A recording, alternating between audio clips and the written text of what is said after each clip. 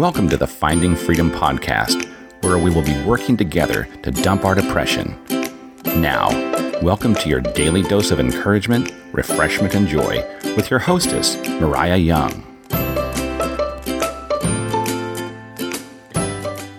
Hey guys, welcome back to the Finding Freedom podcast. Thank you so much for joining me again. I really appreciate that you are taking the time to join me. Today, I'm so excited. I get to have my first guest, and I cannot wait to share the people with you that I'm getting to interview. They are local people doing cool things. Today, I actually get to share with you Annie Banceu. And Annie and I actually met at a church downtown, which we don't attend the same church anymore, but we still run into each other though, which is really cool because we both live in the downtown area. Our sons go to the same middle school, so sometimes we see each other during sporting events. And then also, my daughter babysits for Annie from time to time too. So it's very fun. We still see each other often, and truly, Annie is just a fun person. You can spot her easily because she just always has the biggest smile on her face. She has such an insatiable zeal for life. I have never met anybody so excited about just whatever she has going on. She is just a fun person, and she also has really great hair. It's very true. So you could actually spot Annie just because you can see her gorgeous hair. So anyways, without further ado, I want to introduce you to Annie Banceu. Hey, Annie. Hi. So Annie, could you just tell us a little bit about what it is that you're doing? Yeah, sure. Like Mariah said, I'm Annie Banceu, and I get to help in a lot of different ways the fostering community of Clark County. I started it because my husband and I wanted to adopt, and so we had 2 biological sons, and we loved our boys so much that we thought if we wanted to have another one that we would just adopt. And so we started the process of looking at adoption and found it to be quite expensive, and found out through a friend that adoption through foster care was possible if kiddos needed permanency.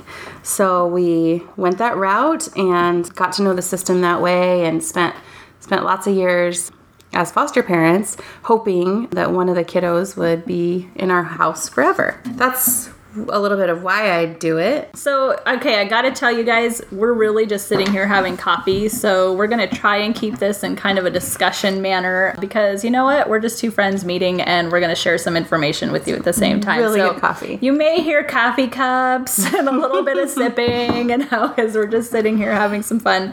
But yeah, so Annie is the FNO, the foster parenting is definitely what I asked her to come on here for. And Annie, can you expand a little bit on what FNO is doing? Yeah, so FNO is one piece of what I do, but FNO is the Friday Night Out is what we call it. And it is a place once a month for foster parents to bring their kids, both their biological kids and their adopted kids and their foster kids. If they're a foster home, they bring their kids and they get to go have a night out.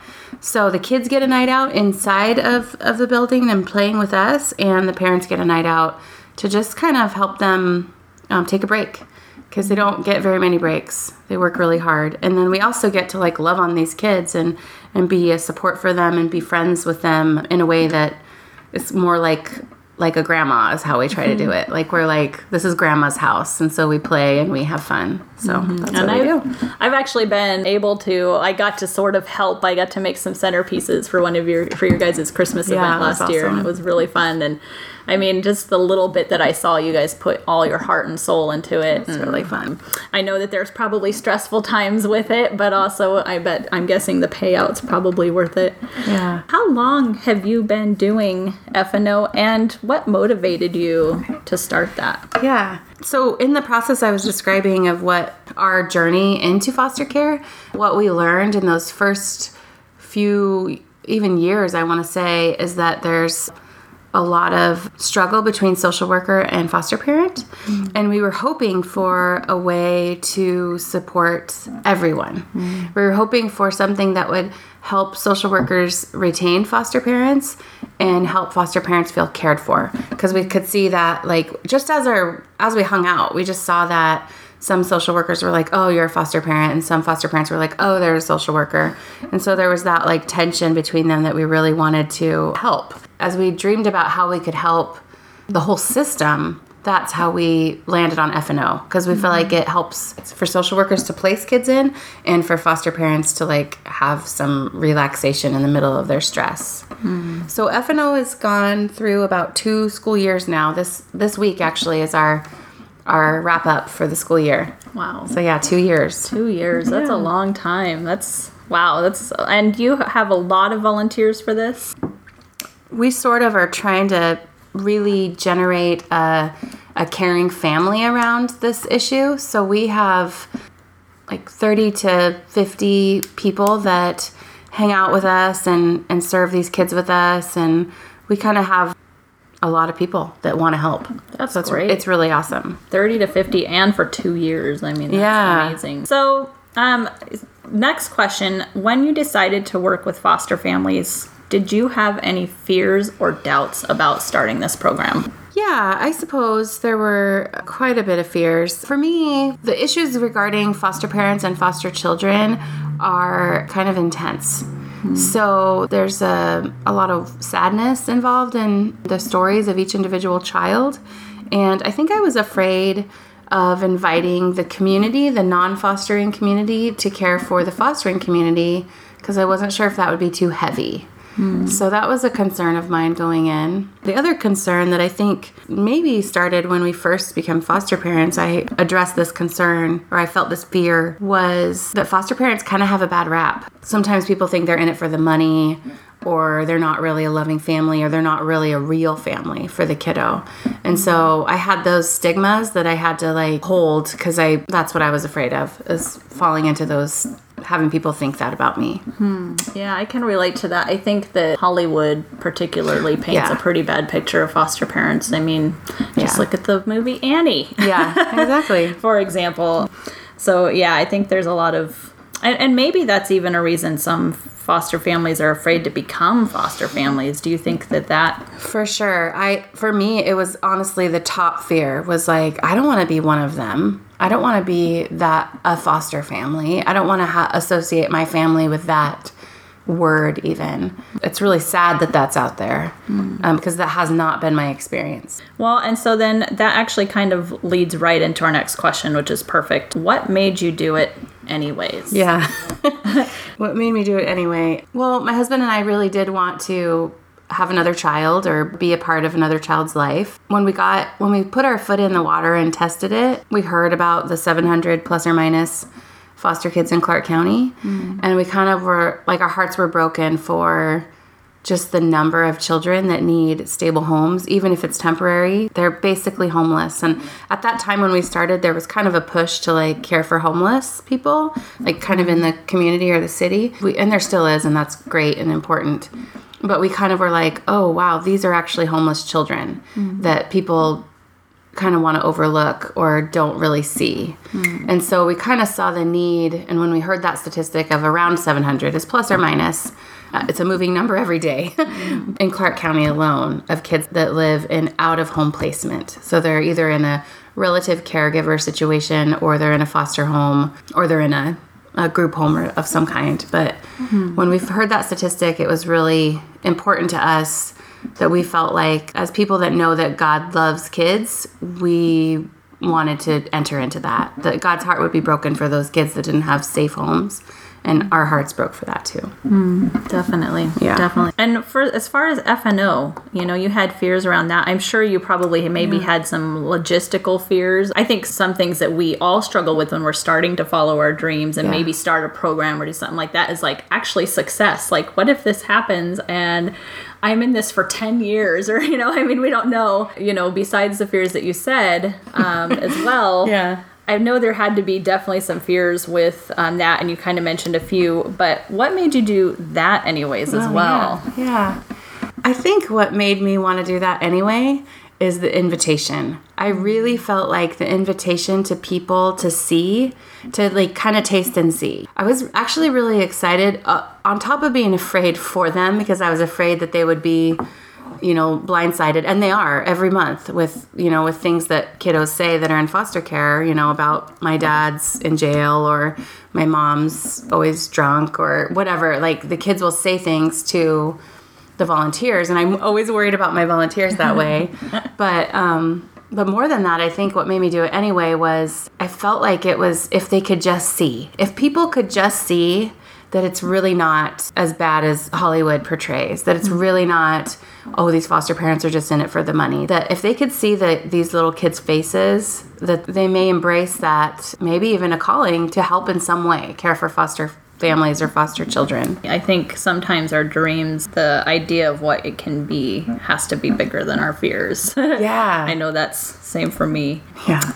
So I have to ask, this is one of my favorite questions. So we kind of talked a little bit about the fears and that can be a little bit down sometimes. So I hope you guys are sticking with us on this part, because now we're going to kind of get to the fun stuff that I just love. I love this question. Now that you are doing FNO, what do you love about it the most? Can you share some stories or some things that you just love? Yeah. Well, personally, for me, coolest thing that happened in FNO is at one point, I think it was probably a year and a half ago, my very first placement walked through the door. And I got so this was a little girl that I had at 2 days old for about 3 weeks. And she is adopted now. We hope to keep her, actually, but so it was kind of a funny story.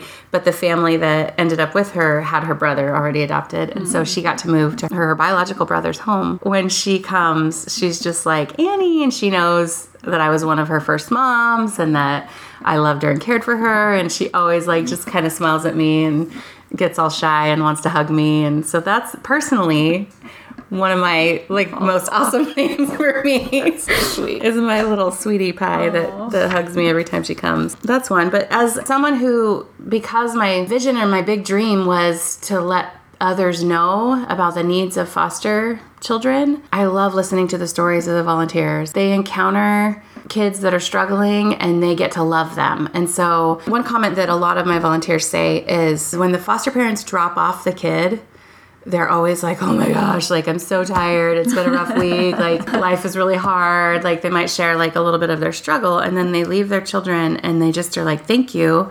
And they go away and they come back just refreshed. And I've had many people tell me, wow, that family left just really sad and haggard and came back alive and refreshed. And so that's been one of the best ongoing things that we're noticing is the foster parents come back and are just and we say little things to them just step outside. Yeah. Just be alone and breathe fresh air without your 5 children. Yes. So that's a huge thing that I love about it. It's amazing what a date or just stepping away can do. And some of the foster parents have invited each other. They'll meet at the drop-off zone and then they'll go have coffee across the street or go have dinner across the street at Proveco or whatever and get to hang out and talk with each other about how hard it is. Yes. So it's been almost like facilitating support groups a little bit. Oh, yeah. It's awesome. Oh, man. Can you facilitate one for mothers of teenagers? I mean, seriously? I'll be in that too. What a great thing. Oh, man. No, I love my kids. I'm just going to put that on the record. Totally. I love them to death. Would be nice to have a support group. So if anyone out there is thinking of starting one, Clark County, Vancouver, Washington, I love it.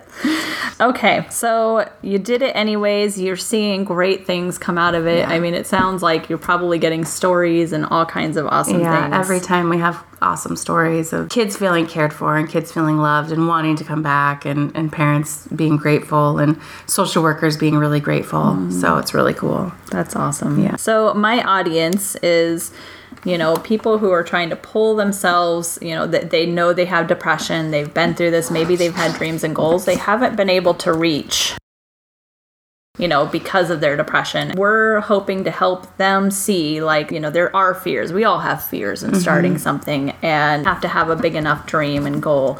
And hopefully hearing, the things that you're saying about, your program and the great things and what you would have missed out on if you didn't do it will give them, the motivation they need. And so my last question is, if you could offer one encouragement to someone in the audience who is on the brink of chasing a dream or a goal, an aspiration, or they have a big decision in their life to make, what would you say to them? One of the comments that I think I get and a lot of foster parents I think get is I could never do that. Or like, how do you do that? And I think it's like anything, because when you first asked me that question, Mariah, I thought of some just key things that I practice all the time. And I think like when that question comes up of how do you do that, it is a matter of taking one step at a time. It is a matter of looking at what's in front of you and what that inkling of what you want is and walking towards it in a very slow baby step way. That, you know, celebrating small wins, kind of being faithful to what the next step is, and then watching it grow. Because that's definitely how I feel about F&O. It's been, okay, I think maybe some people will do this with me, and talking to that team and like, what do you guys think about this? And then making that, you know, first plan of that, okay, I guess let's invite kids from this foster care network, and maybe no one will come. Maybe it'll be 5. Like having that just a little bit of like audacity to like dream or guess or take one small step. And we max out kids every time. The impact that it's making is way bigger than the dream that I originally had. So that's been really cool to know that when making a big decision or chasing a dream, I think when you're faithful with that tiny step, like that one step forward, you all of a sudden look behind you and are like, wow, that happened. So it's kind of cool. That's awesome. I love that. That's one of my favorite tips, honestly. I practice the exact same thing. Yeah. Take one step, because it's easy to get overwhelmed by the bigger picture, right. But you just got to take that first step. Even telling people. Yeah. It's like a big first step. Yeah. I remember those first days of inviting them over for dinner and being like, are we crazy? And almost all of those people at those first meetings are now foster parents. Oh my God. So that's like really special to me. That's amazing. It's really cool. That's so amazing. Yeah. Well, I want to make sure that we can find you. Yeah. I think that people out there are going to want to know how they can get a hold of you. Where can they find out more about F&O, fostering, all that stuff? So could you share a few resources with us? Yeah. Fostering, or Friday Night Out, which is for me as a part of Fostering Hope, is just a part of my job at Compass. So that's pretty awesome that I get to do that as part of my job too. That's a huge blessing. The Compass website is compassv.org. And it's in process, so you'll soon see Fostering Hope information on there. We do a few more other things besides F&O, so it's really fun. And then embracewashington.org is a new kind of helpful tool for anyone interested in caring for foster kids. So they've got office moms, welcome boxes, and F&O on Embrace. It's actually embracewa.org. And that's just a great resource for anybody that wants to do something small or big to help foster kids. Awesome. And I'll make sure that when we get those podcast notes, they'll be in the podcast notes so you guys can find those easily. So, well, I think that is everything. I mean, gosh, I feel like we could sit and ask 100 more questions, and maybe one day we'll be able to incorporate a Q&A for our podcasts. But I just want to thank the listeners for, joining us. I hope and I know that you got great information from Annie, and this was just so awesome. And I just want to thank you, Annie, for joining us. Thanks was for having me. So until next time, I hope that you can continue to find freedom in your everyday life, and I can't wait to be with you next podcast. Bye, guys. I really hope you enjoyed today's show, and I hope you got inspiration and refreshment.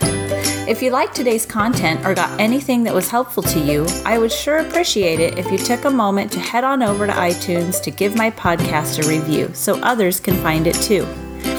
You can always find me at my website, mariahyoung.net, or my Facebook page, Finding Freedom in Everyday Life, or on my Twitter, @mariahyoung. Please feel free to reach me at any of these locations. I will get back to you. You guys are awesome, and I love and appreciate you. Thanks so much. Until next time, ta-ta for now.